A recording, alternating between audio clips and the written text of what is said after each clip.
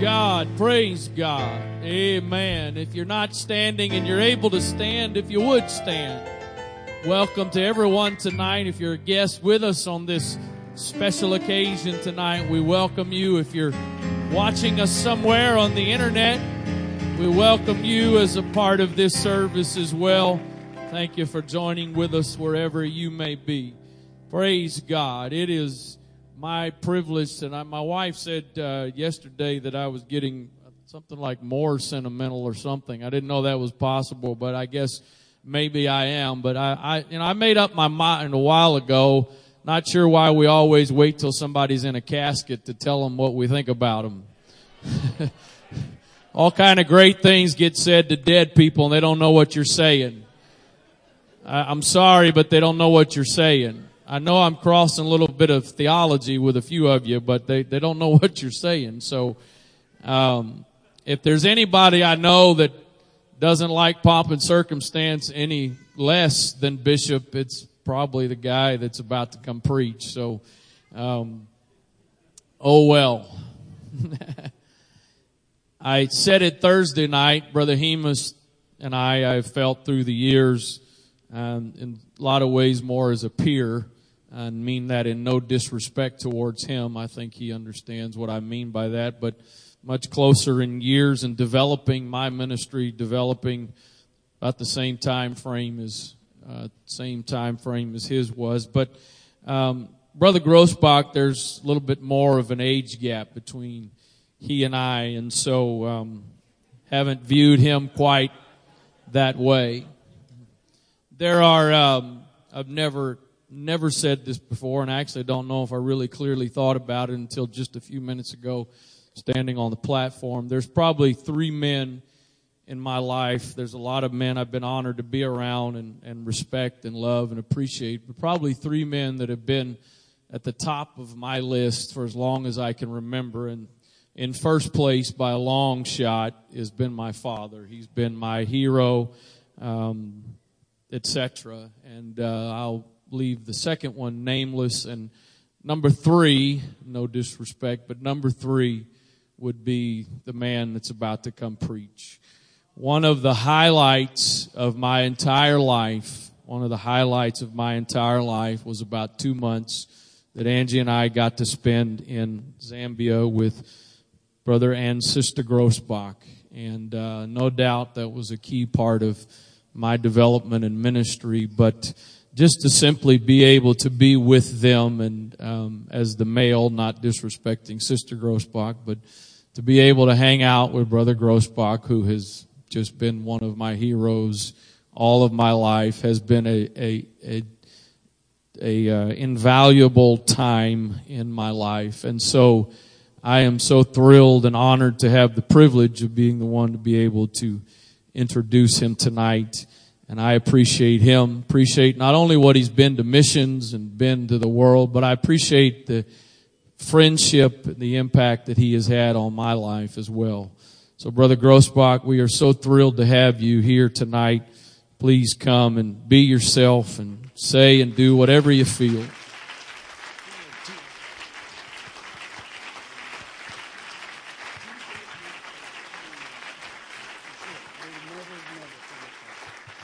God bless you. Please be seated and get comfortable.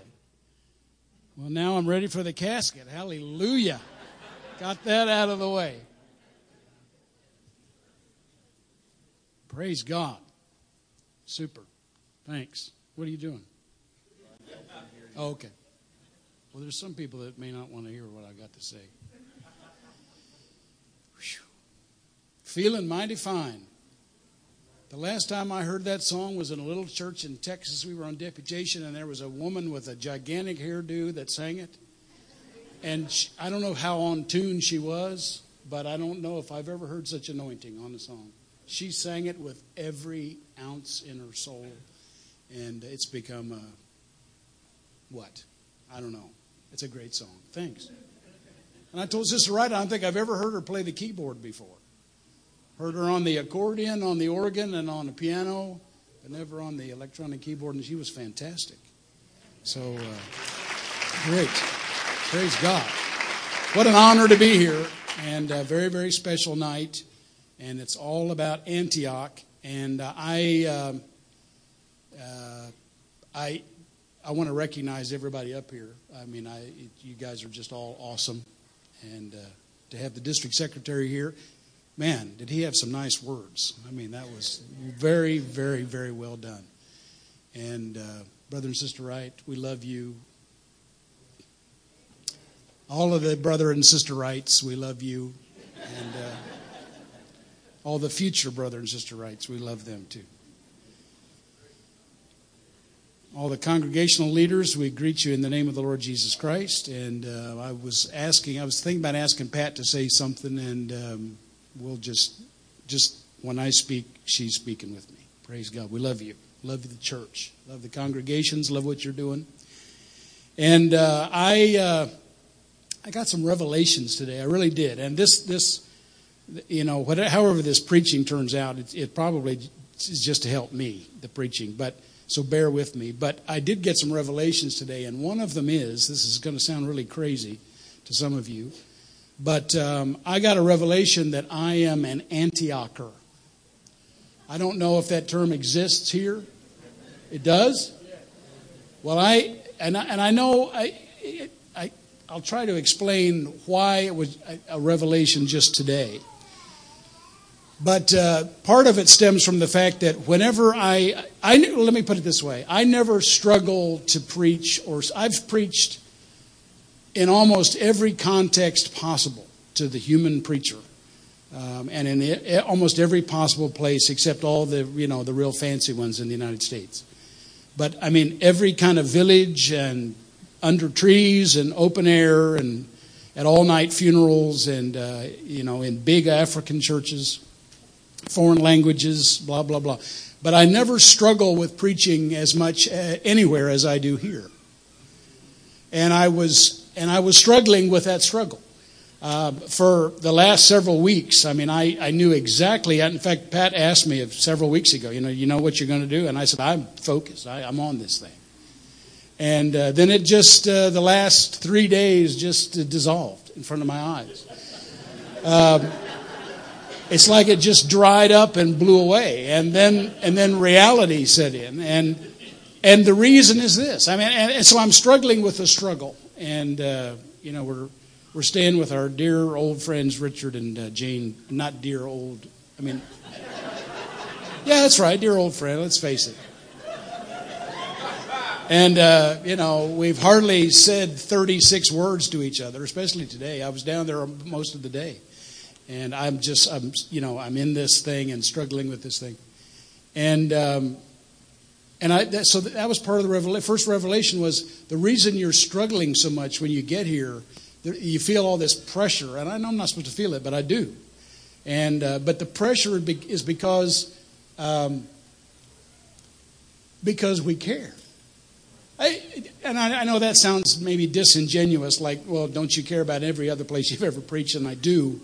But the reality is, in a lot of places, you're there. It's a one-time gig, and you're gone, and they're going to have to deal with it. And they can clean up any mistakes you made, or they can take the little bit of cream from the top and they can use it. But you're gone, and it's their baby. And I realized today that this is us. And this 45th anniversary is special to me too, and it's an honor to be here. And I'm going to get on with this, but I have struggled with this and struggled with this. And today at exactly 2:20, the bell rang.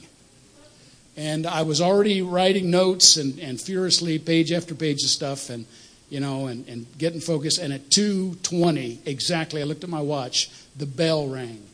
And I knew that I had gotten a revelation, and I pray that it's bigger than I am. I pray that it's from God. I believe it is, and I need to get on with it. Praise God. I want to start by reading a couple of very audacious declarations that are found in the Scriptures. I didn't tell the guys in the sound booth where these are, so they'll just have to catch up to us, or just leave them off the screen.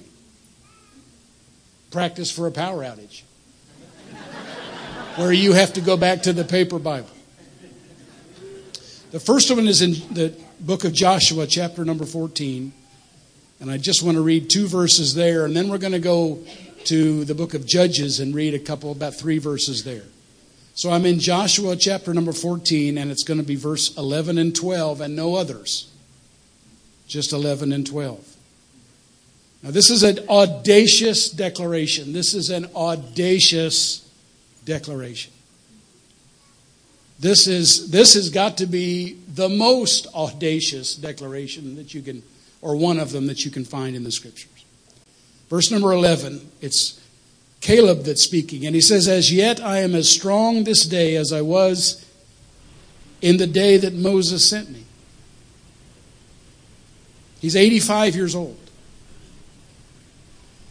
"As yet I am as strong this day as I was in the day that Moses sent me. As my strength was then, even so is my strength now for war, both to go out and to come in. Now, therefore, give me this mountain."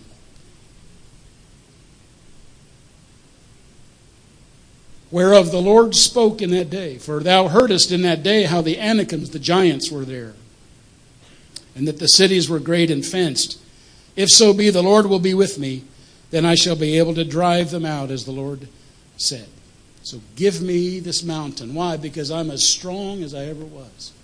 I'm just as strong this day at 85 as I was many, many years ago when Moses sent me as a spy to see the land. Judges chapter number 2.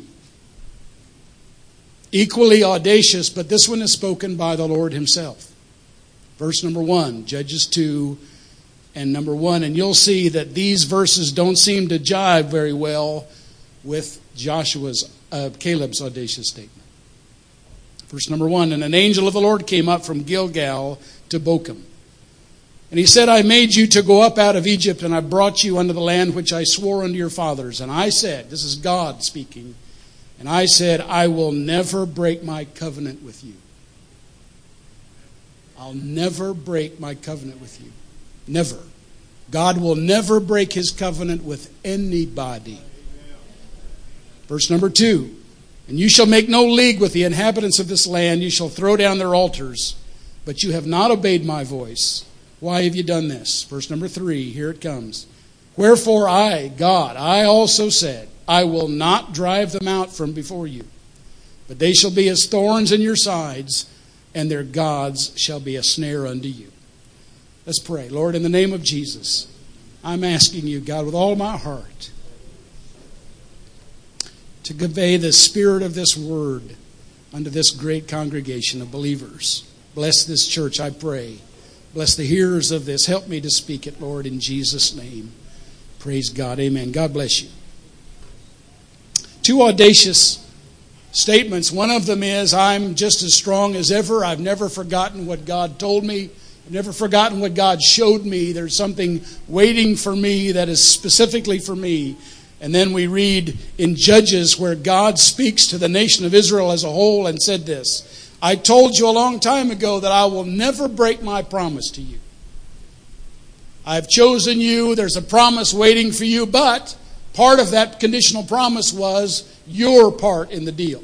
And that was that you would go in under my power, my strength, my vision, my direction, according to my will, and you would drive people out and you would possess the land, but you haven't done that. Therefore, I will not drive them out for you." There are some things that God will not do for us. He will empower us to do them, but he won't do them without us. So he left them there. And Pastor Hemus told us just on Thursday night, you can read it later on, he read the last verse in this very same chapter, that these people, certain peoples, were left in the land to try and test the Israelites. Not so that God would know whether they believed him, but whether or not they would know and realize whether they honestly believed God or not. And what I see in Judges chapter 2 is a very clear statement from God that says that not possessing equals not believing. Let me tell you something about pastors that I know, because I've worked with African pastors for the last 30 years, And I've been privileged to work with American pastors before that and in between. And that is this. It's a pastor's dream and hope. The very number one primary hope and dream and desire of any pastor, of any good shepherd, is that there is a supernatural potential reached by every hearer in his congregation. That somehow that we, as the governor put it, congregants, that we realize who we really are. And we are empowered to become who we are called to be. And then we realize that through true spiritual ministry. That's the hope and dream of every good pastor. Any pastor that doesn't hope for that is an imbecile. And the greatest frustration of pastors is this. When Thursday after Thursday and Sunday after Sunday and seminar after seminar and conference after conference and prayer meeting after prayer meeting, they look out over their congregants and they see that potential not being realized. They turn inward. They grow frustrated. They wonder why they fall short, why they're not able.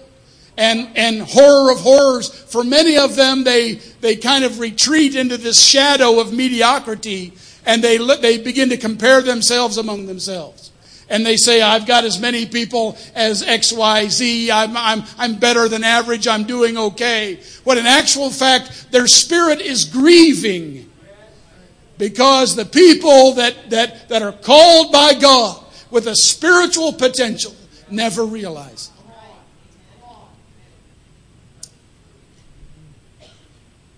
There's a vision in Antioch, and I was amazed, brother, as you read some of those things. You know, those are specific points of an Antioch vision. And because there is a real live, God-given Antioch vision, there are Antiochers. That's part of my revelation for me. See, that's why I'm an Antioch. Because my vision, my whole vision experience, Brother Wright, is based on 6 years with you guys.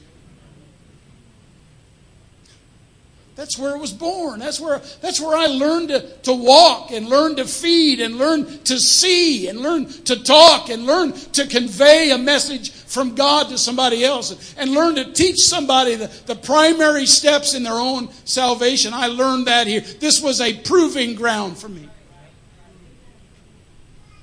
So I'm an Antioch. That's who I am. That's why when I got to Africa, I did what people consider to be bizarre things. I did bizarre things. I did. I carried out things in a way that was, like the bow of the boat.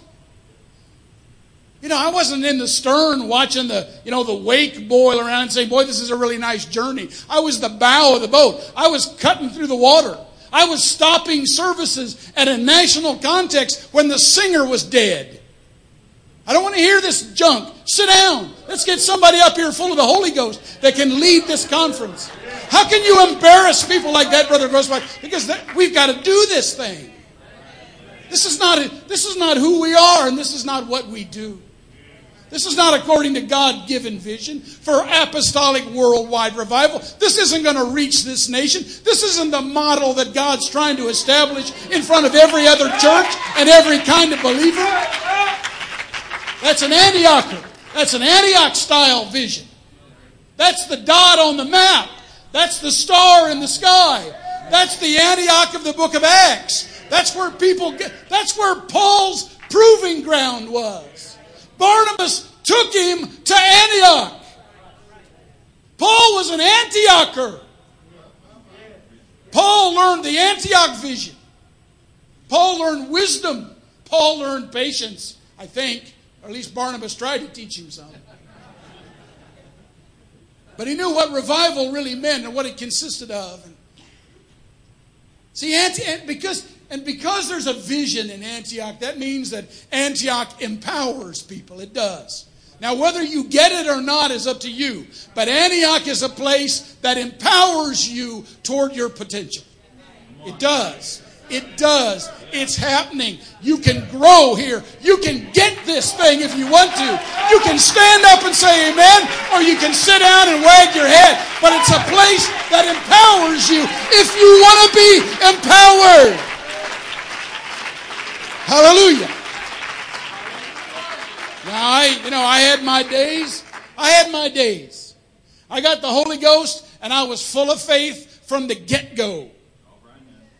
And then, I don't know, maybe a couple weeks went by or something, and I wasn't, making the next major jump. I'm standing there in the altar with my eyes closed and trying to do the best I can, and just full of the Holy Ghost, and I thought I was doing okay. And then this big voice. I'm standing there in the altar on that little church in Windsor Avenue, just loving God, and this voice comes in my ear.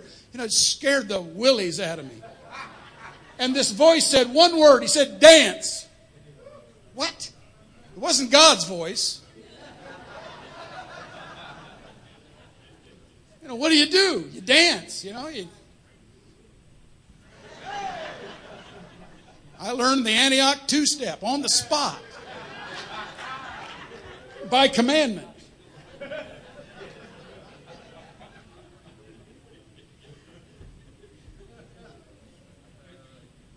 That's a simple kind of empowerment, isn't it?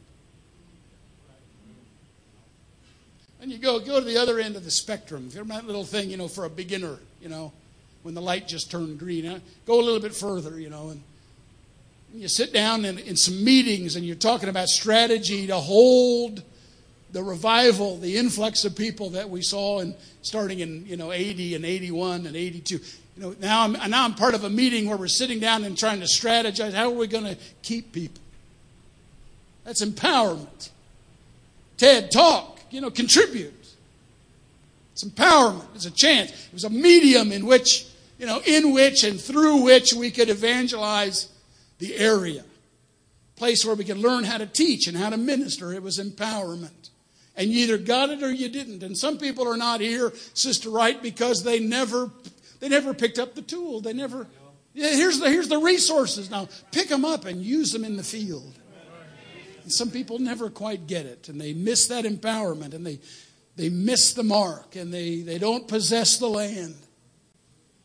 But Antiochers, because of God's will and God's direction and God's hand, they see differently. We do. If you're an Antiocher, you ought to say amen. Now, I've told you this before. I'm not an amen preacher. I'm not going to say amen at the end of every phrase, so you do it. Because I don't think God likes spiritual gray parrots. You can teach birds to do. You're supposed to amen when you feel amen. Antiochers amen when they feel amen. Brother Middleton, you know what I'm talking about? See, when you feel it, that's when you say, preach it. You're telling the truth. I used to poke people next to me and say, did you hear what he said?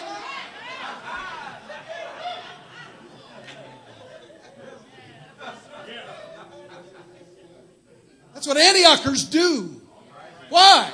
Because they identify what's happening right now. I don't mean right now, but they identify what's happening right now as part of the realization of the vision. This is something that's taking us to the next place. This is progress right here. And Antiochers reject the opposite of that. They don't tolerate anything less than that. That's why, and I don't know if Antiochers do this, but Grosbach does it. That's why I don't amen a bunch of junk. I don't do it. And I've struggled with that over the years. You get some imported preacher, for whatever reason, standing up in your national conference or national ministers meeting, and he's UPC, he's Holy Ghost, he's baptized in Jesus' name with a certificate signed and everything. And then all of a sudden he dredges up some junk.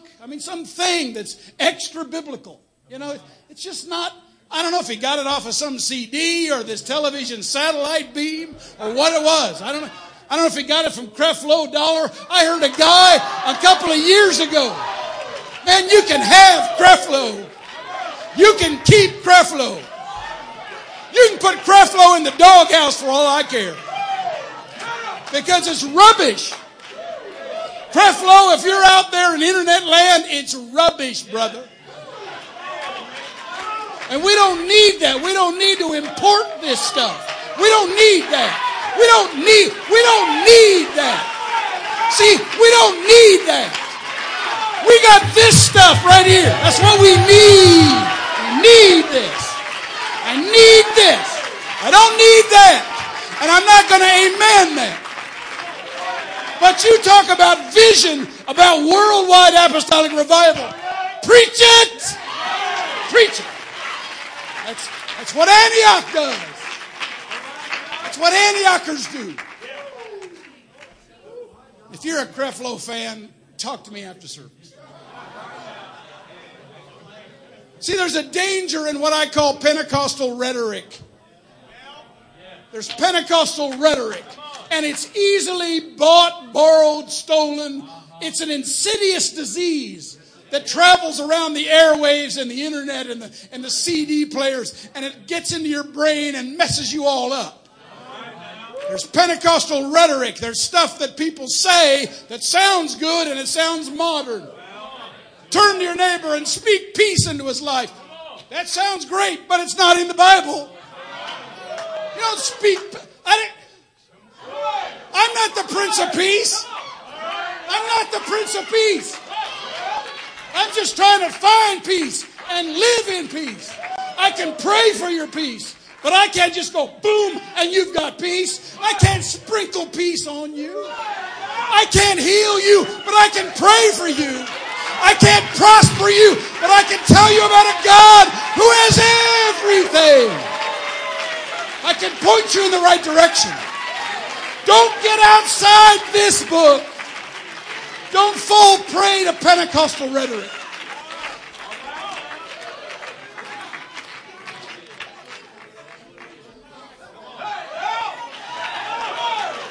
Before church, I'm telling you, before church, until 2:20, I was in a knot.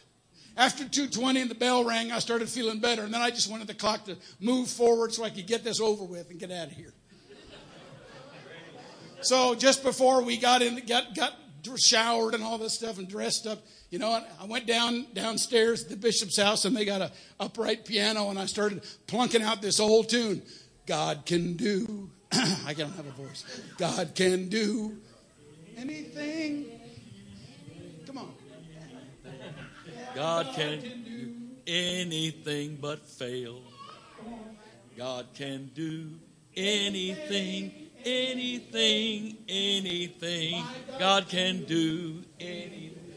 Yeah, and then it says something like, eyes have seen, ears have heard what's recorded in God's word. My God can do anything but fail. Sorry about the voice. God can do anything. My God can do anything but fail. Eyes have seen, ears have heard what's recorded in God. My God can do anything. But the problem is, we fail. So God's plan goes kerplunk. See, that's the thing. That's the thing about those two audacious statements. Caleb's singing, I know God can do anything but fail. My eyes have seen, because he was there.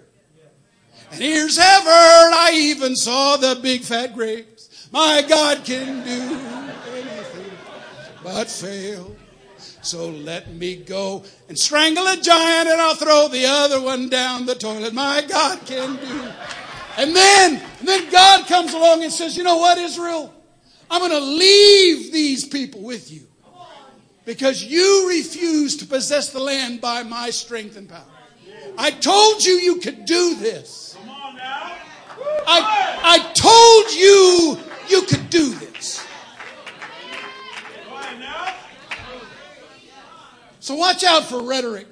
See, even songs. See, you know, and I got to thinking, I'm playing this song, God can do. But wait a minute. This is the kind of stuff we say and we sing and then we leave here and we don't do anything.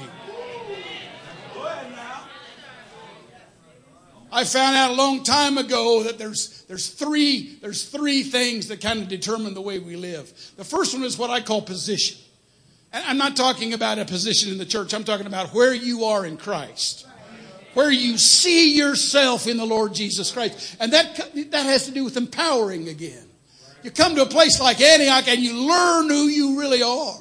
Now, when you learn where you really are, your position, that gives you a new perspective. Now you see things the way God sees them.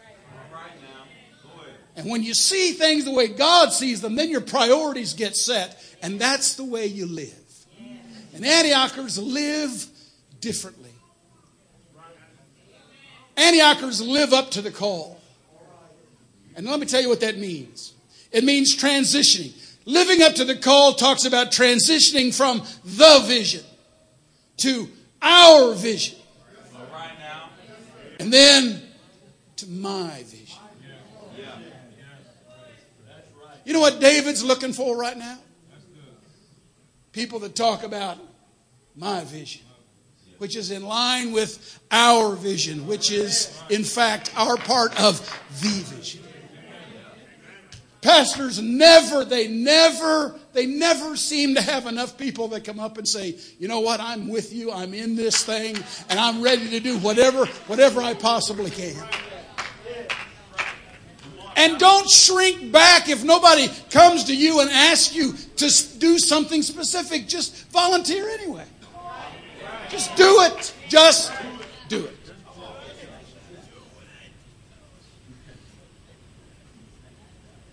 Can you imagine Caleb's pain when they turned around and went back into the wilderness? Do you know that the Bible says that when he and his pal Joshua gave their report and the crowd, the other 10 and the crowd shouted them down, and then they came back again and they tried again. They tried again to get their point through. Then it says that the crowd was ready to stone them, to shut them up.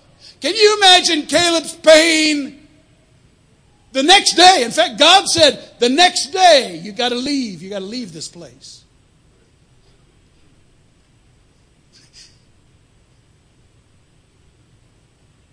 I preached a message to the South African church many, many years ago.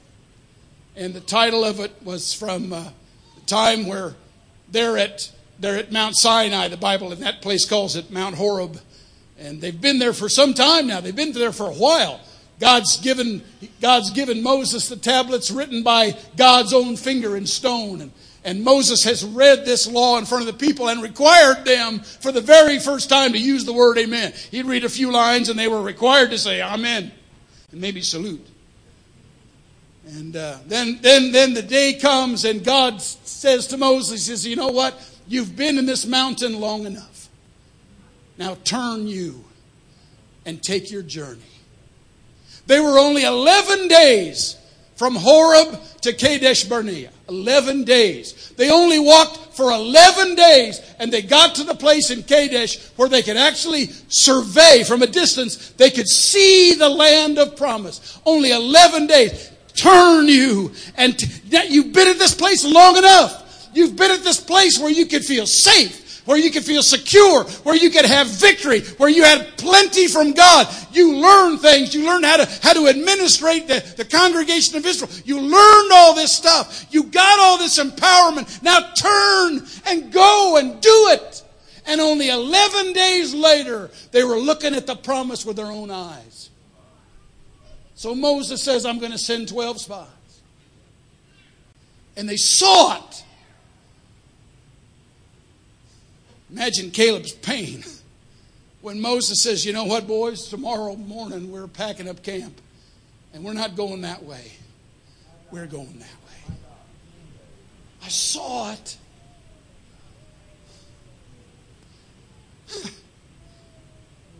Brother Hemus, I've told him about 3 times already.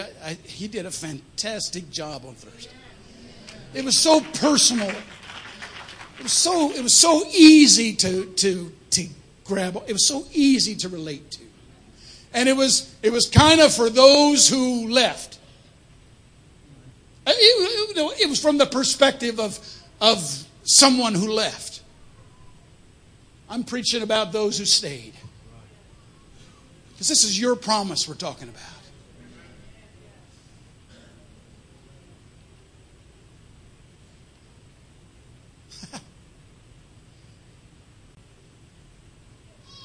Caleb hurt.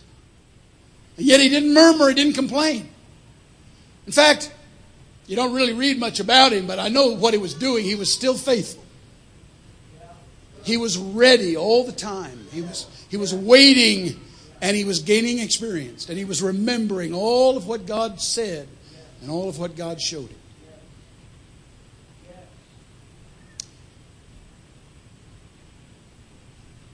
You know, back in Joshua 14, let me read something here.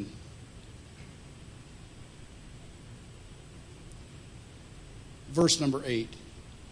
Caleb again. He says, "Nevertheless, my brethren that went up with me made the heart of the people melt, but I wholly followed the Lord my God." Now, do you know where he got that? He didn't just dream that up. That actually comes from Deuteronomy chapter 1. Deuteronomy chapter 1, verse number 35. Verse number 34. "The Lord heard the voice of your words, and he was angry, and he swore, saying, Surely there shall not one of these men of this evil generation see that good land which I swear to give unto your fathers, except Caleb, the son of Jephunneh. He shall see it. And to him will I give the land that he's trodden upon, and to his children, because he has wholly followed the Lord." Listen, it doesn't matter what the congregation does.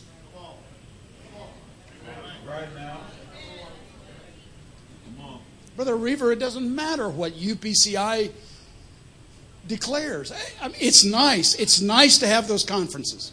I don't know how they expect missionaries to survive. I mean, you get those publications from America, and they're full of conferences. Conferences that will change your life. Conferences that will renew your ministry. Conferences that will refresh your spirit.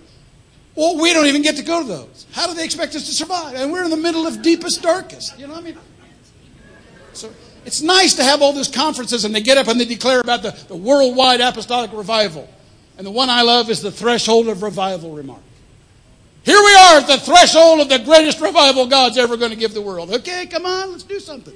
Let's not just stand there for 50 years at the threshold of revival. Because ultimately, Brother Reaver, where it takes place is the local church. The very best we could ever do in senior leadership is equip our pastors to the place where they can experience apostolic revival at the local church level. You know what? Just recently, Brother Bishop Wright, being back in Indiana, there's a guy who came to me with good spirit. I'm not telling this to tell on him. And he asked me about you, since he knows I'm an Antioch. And he asked me about this, and quote, bishop thing. What's this bishop thing going on? You know, I hear that Pastor Wright's going around and he's bishoping people. And I didn't know anything about it. I don't know who you're bishoping or where you're bishoping. It sounded like a chess game, Bishop 1 to... So I said, "What are you talking about?" He said, "Well, he's being asked. He goes to certain places and he's made bishops. He's ordained bishops." And I said, "Well, let me tell you what I do know, because I don't know anything about that. But here's what I do know." I said, "First of all, he's a bishop." Now, hang on. I don't know what that means to you, but I know what it means to me, because I get my reference from here. See, the man's a bishop. And the biblical paradigm is, see this. It is good. Paul appointed Timothy as a bishop. He made him a bishop in Ephesus. And now there wasn't one huge steel building in Ephesus. There were congregations all over the place. And Timothy was the bishop over those congregations. And they would grow and they would divide and they would find somebody from a new village and they would go there. Praise God. And thank you, Brother Reaver, for your comments, because, the Maryland, you're right. The DNA is injected into that little thing. Because I know that's the way your district is thinking, and that's the way it's supposed to be. That's bishoping. So, good. Go around, and when you find guys that understand this, then you ordain them into this vision, and you carry it out at the local church level. And do you know what they're doing? I'm guessing now, but I bet you what they're doing is they're holding themselves accountable to somebody. To somebody. I don't know who it is, but they're holding themselves accountable. You don't just get, now you're a bishop and now you can do whatever you want. You're a bishop and you're charged with this bishoping responsibility.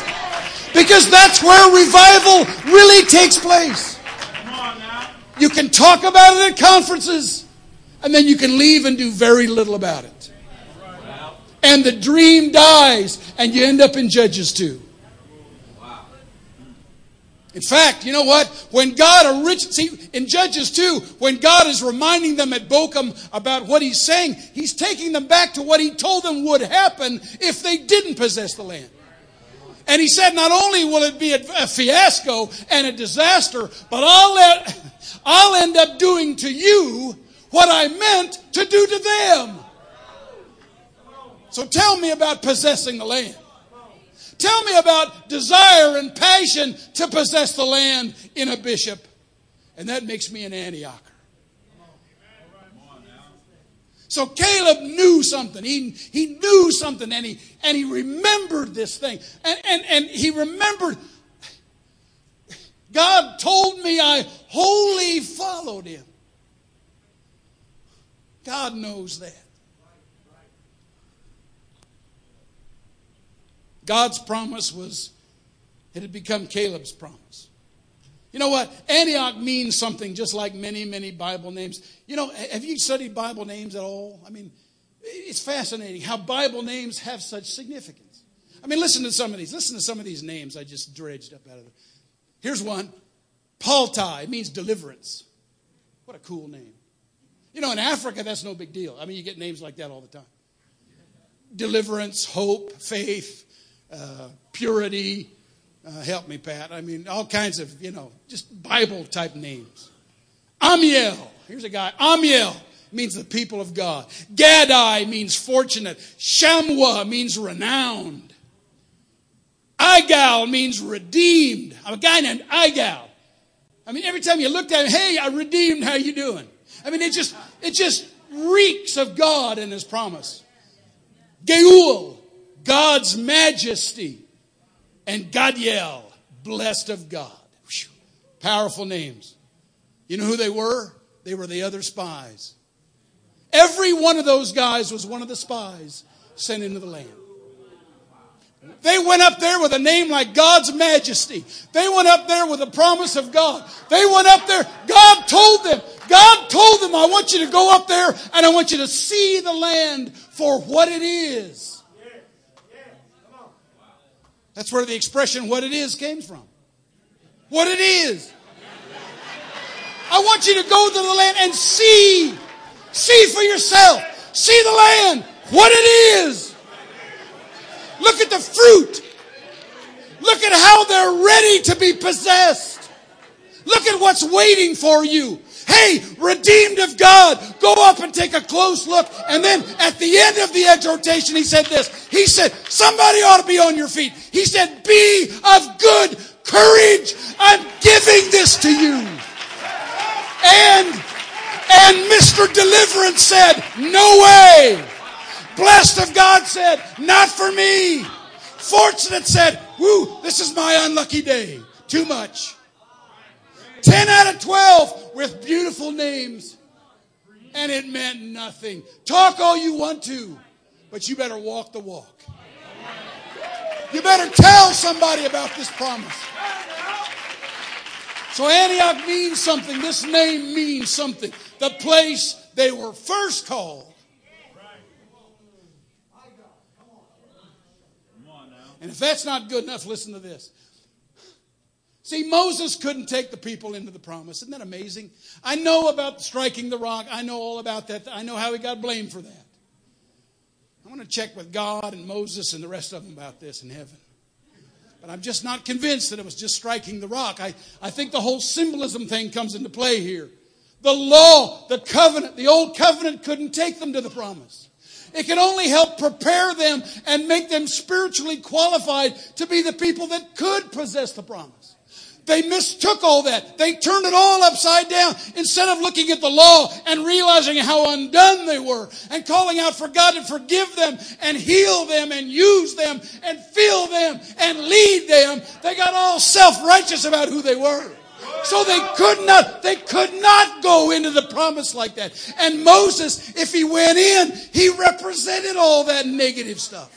So what does God do? He calls two guys to lead them in. Who? Joshua and Caleb. Joshua is the same name as Yeshua. It means salvation. So they had to be saved. To get into the promise, you got to be salvation.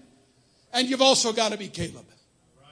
Now, Caleb has a couple of meanings. It depends on, which interpreter you want to go by. One of them is easy. It means capable. So you got to have salvation and you got to be capable of doing this. You got to be empowered, Antioch. But there's another interpretation of the word Caleb. It simply says dog. But then again, the more you think about this and the more they study it, they've attached more to it than just a simple dog. It's not like, hey, dog. This is a special kind of dog. And this is the kind of dog that God is looking for.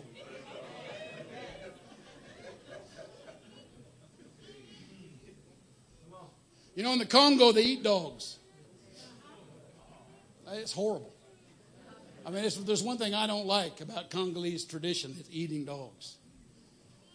I actually went to the book and studied to find some verse to prevent this. And I couldn't find one. Because in every reference, dog is a negative thing. It's a negative thing. Beware of dogs. That's where it comes from, the Bible. Beware of dogs. But this Caleb thing, this Caleb dog thing is different.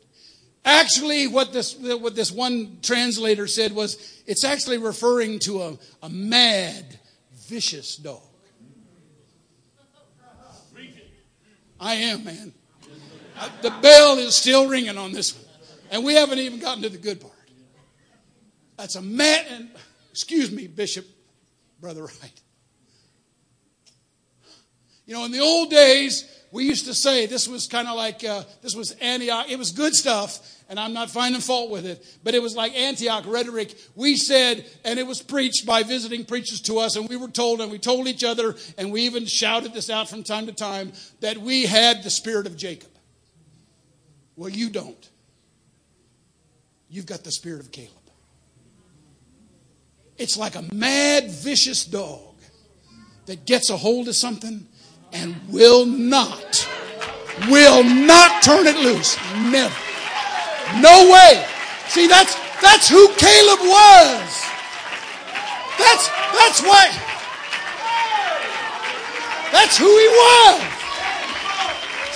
He seized a hold of this thing. I will wholly follow God. I saw this promise and I'll never let go.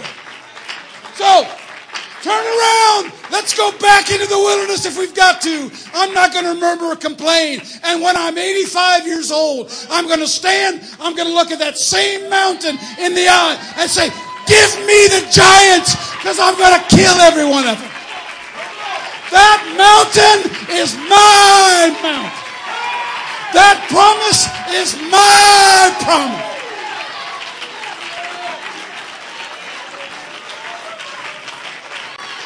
Johnny Jack, you ought to jump for joy.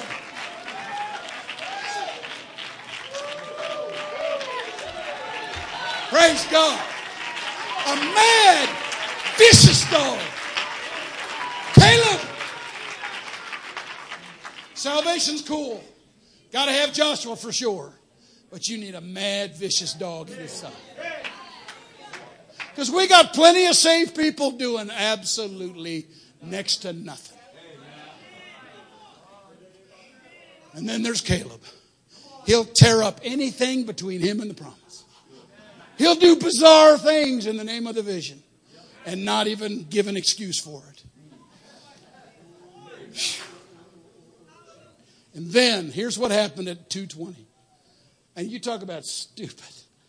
I am the world's dumbest preacher. This is between me and you. This is God's truth. Joshua 14, verse number 7. This is 2:20 this afternoon. I'm reading this for the 137th time today. 40 years old was I when Moses, the servant of the Lord, sent me from Kadesh Barnea to espy the land, and I brought him word again as it was in my heart. See, it got this vision got in his heart. What he saw got in his heart.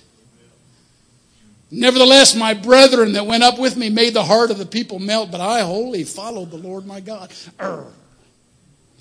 And Moses swore on that day, saying, surely the land whereon thy feet have trodden shall be thine inheritance and thy children's forever, because you have wholly followed the Lord my God.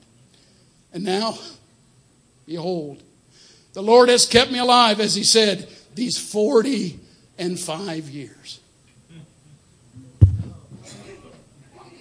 45 years. I didn't look up. I didn't concordance 45. I read this for the 137th time. And now, behold, the Lord has kept me alive, as he said, these 45 years, ever since the Lord made this word unto Moses. While the children of Israel wandered in the wilderness, and now behold, I'm this day 85 years old, as yet I'm as strong this day as I was in that day 45 years ago.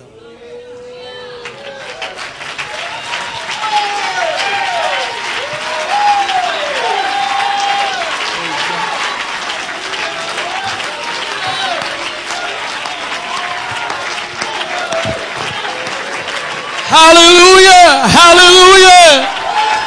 Anybody got to give me my mountain in your spirit tonight? Anybody got to give me my mountain in your spirit tonight? Oh, hallelujah! Hallelujah! Hallelujah! Hallelujah! Hallelujah! Hallelujah! Hallelujah! Hallelujah! Hallelujah! Hallelujah! Hallelujah!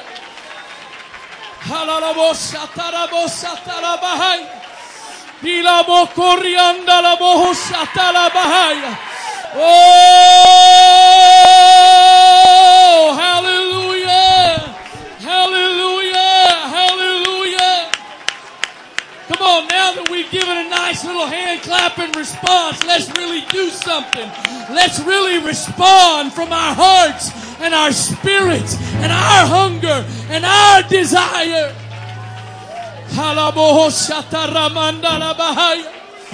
Oh, hallelujah, hallelujah.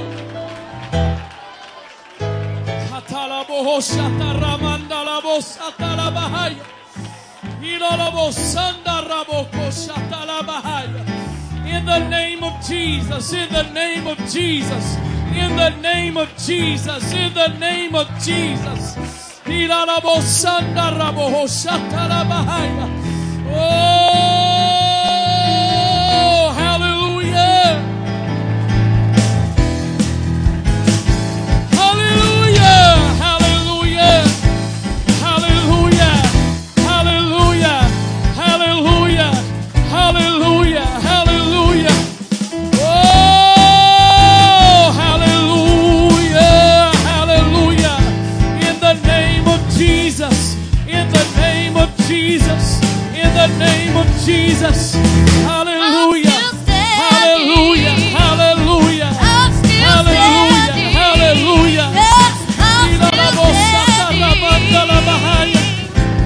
But by the grace of God, I'm still standing. I'm still standing. We got some space for some more Antiochers down here. We got some space for some more Antiochers down here. Oh, hallelujah. I'm still standing.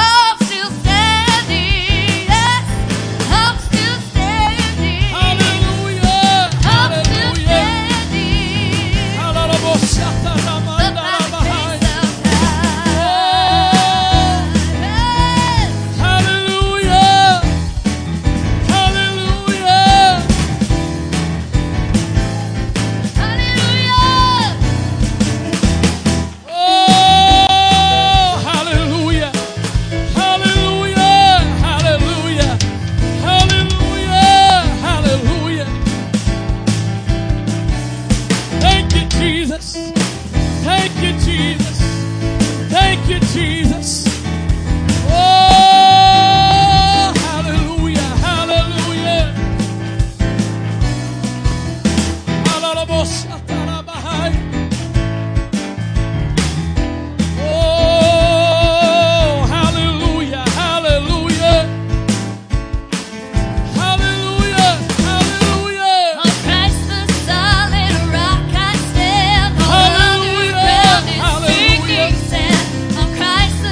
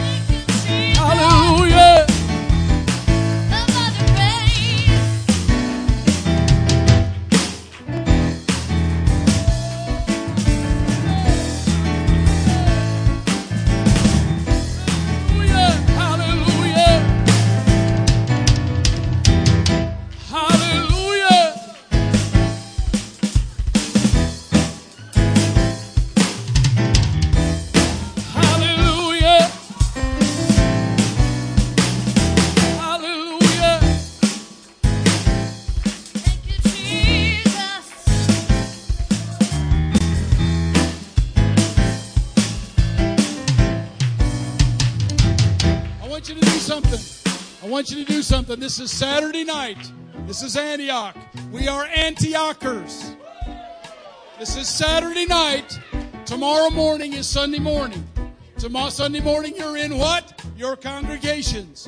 I'm asking you in the name of the Lord Jesus Christ to have an Antioch service in your congregation. And don't settle for anything less than God's best. Don't settle it. If it starts off wrong, stop it and restart it. But do what's right and don't compromise. Don't just do it as well as somebody else down the road. Don't worry about your weekly report that you got to turn in. Do it Antioch way. Get it. You do it like a mad, vicious dog that's got a hold of a promise and won't turn it loose. Listen. People change. People change. People come. People go. But the spirit of Antioch remains the same. Things happen, but the promise of God is as fresh as it's always been. Listen, 45 years to God is nothing. The promise is alive and well. Now realize it in your local congregations. Congregational leaders, see this. See this. That's why every gathering in the name of Jesus is so very, very special.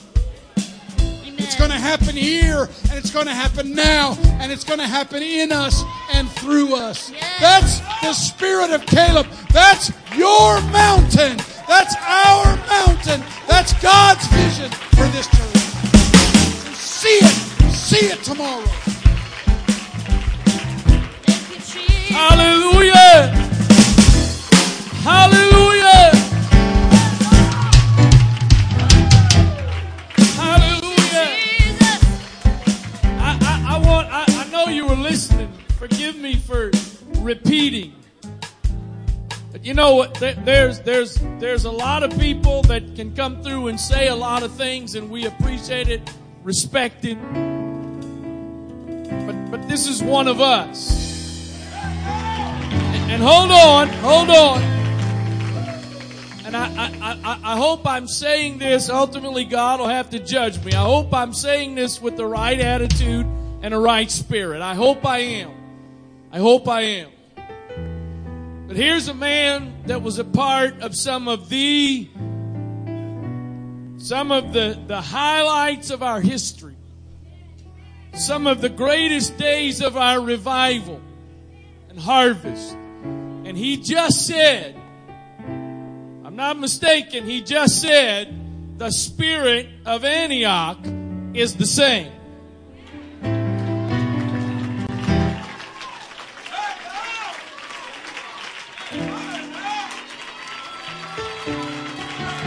Hello? Now, I don't know what that means for most of you, but I know what that means to me.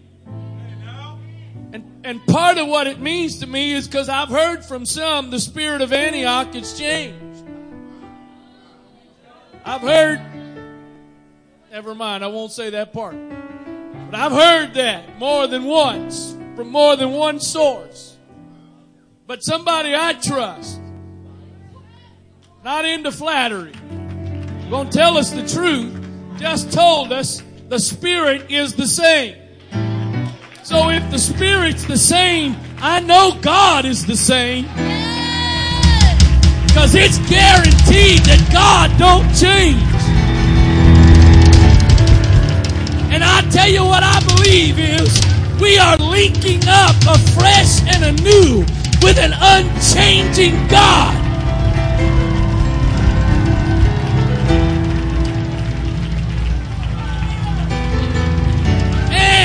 I don't think it's going to happen. But if somehow we get to the 90th anniversary of this church, we're not going to be just celebrating the first 45 years of it.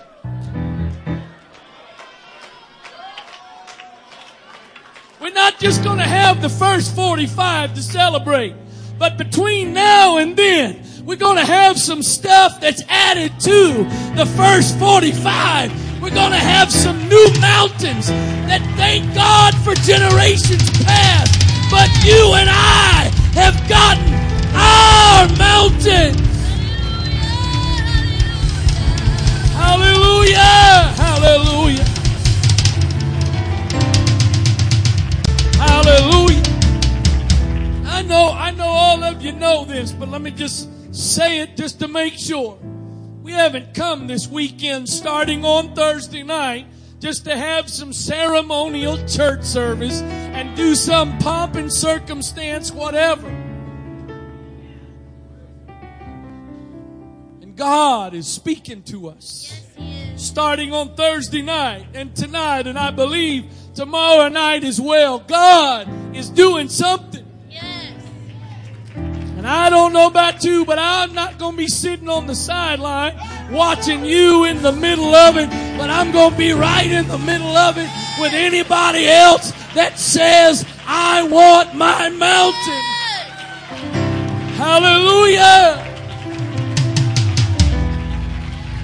I want us, if you would, we just lift our hands, close our eyes, lift our hands to the Lord right now. And I want us to do two things. I want us to give another moment to the Word of God just to settle in our spirits. But I also want us to give thanks to God for speaking to us tonight. For a clear word that He has spoken to us. I believe He's spoken to us corporately, but He's also spoken to our lives as individuals. Thank you, Father, for your word tonight. Thank you for the work and the ministry of your Spirit in this place tonight. Let your word settle deep in our hearts, God, that it might be able to produce what it is you have intended it to produce in our lives individually and in this church collectively, in the name of Jesus. In the name of Jesus.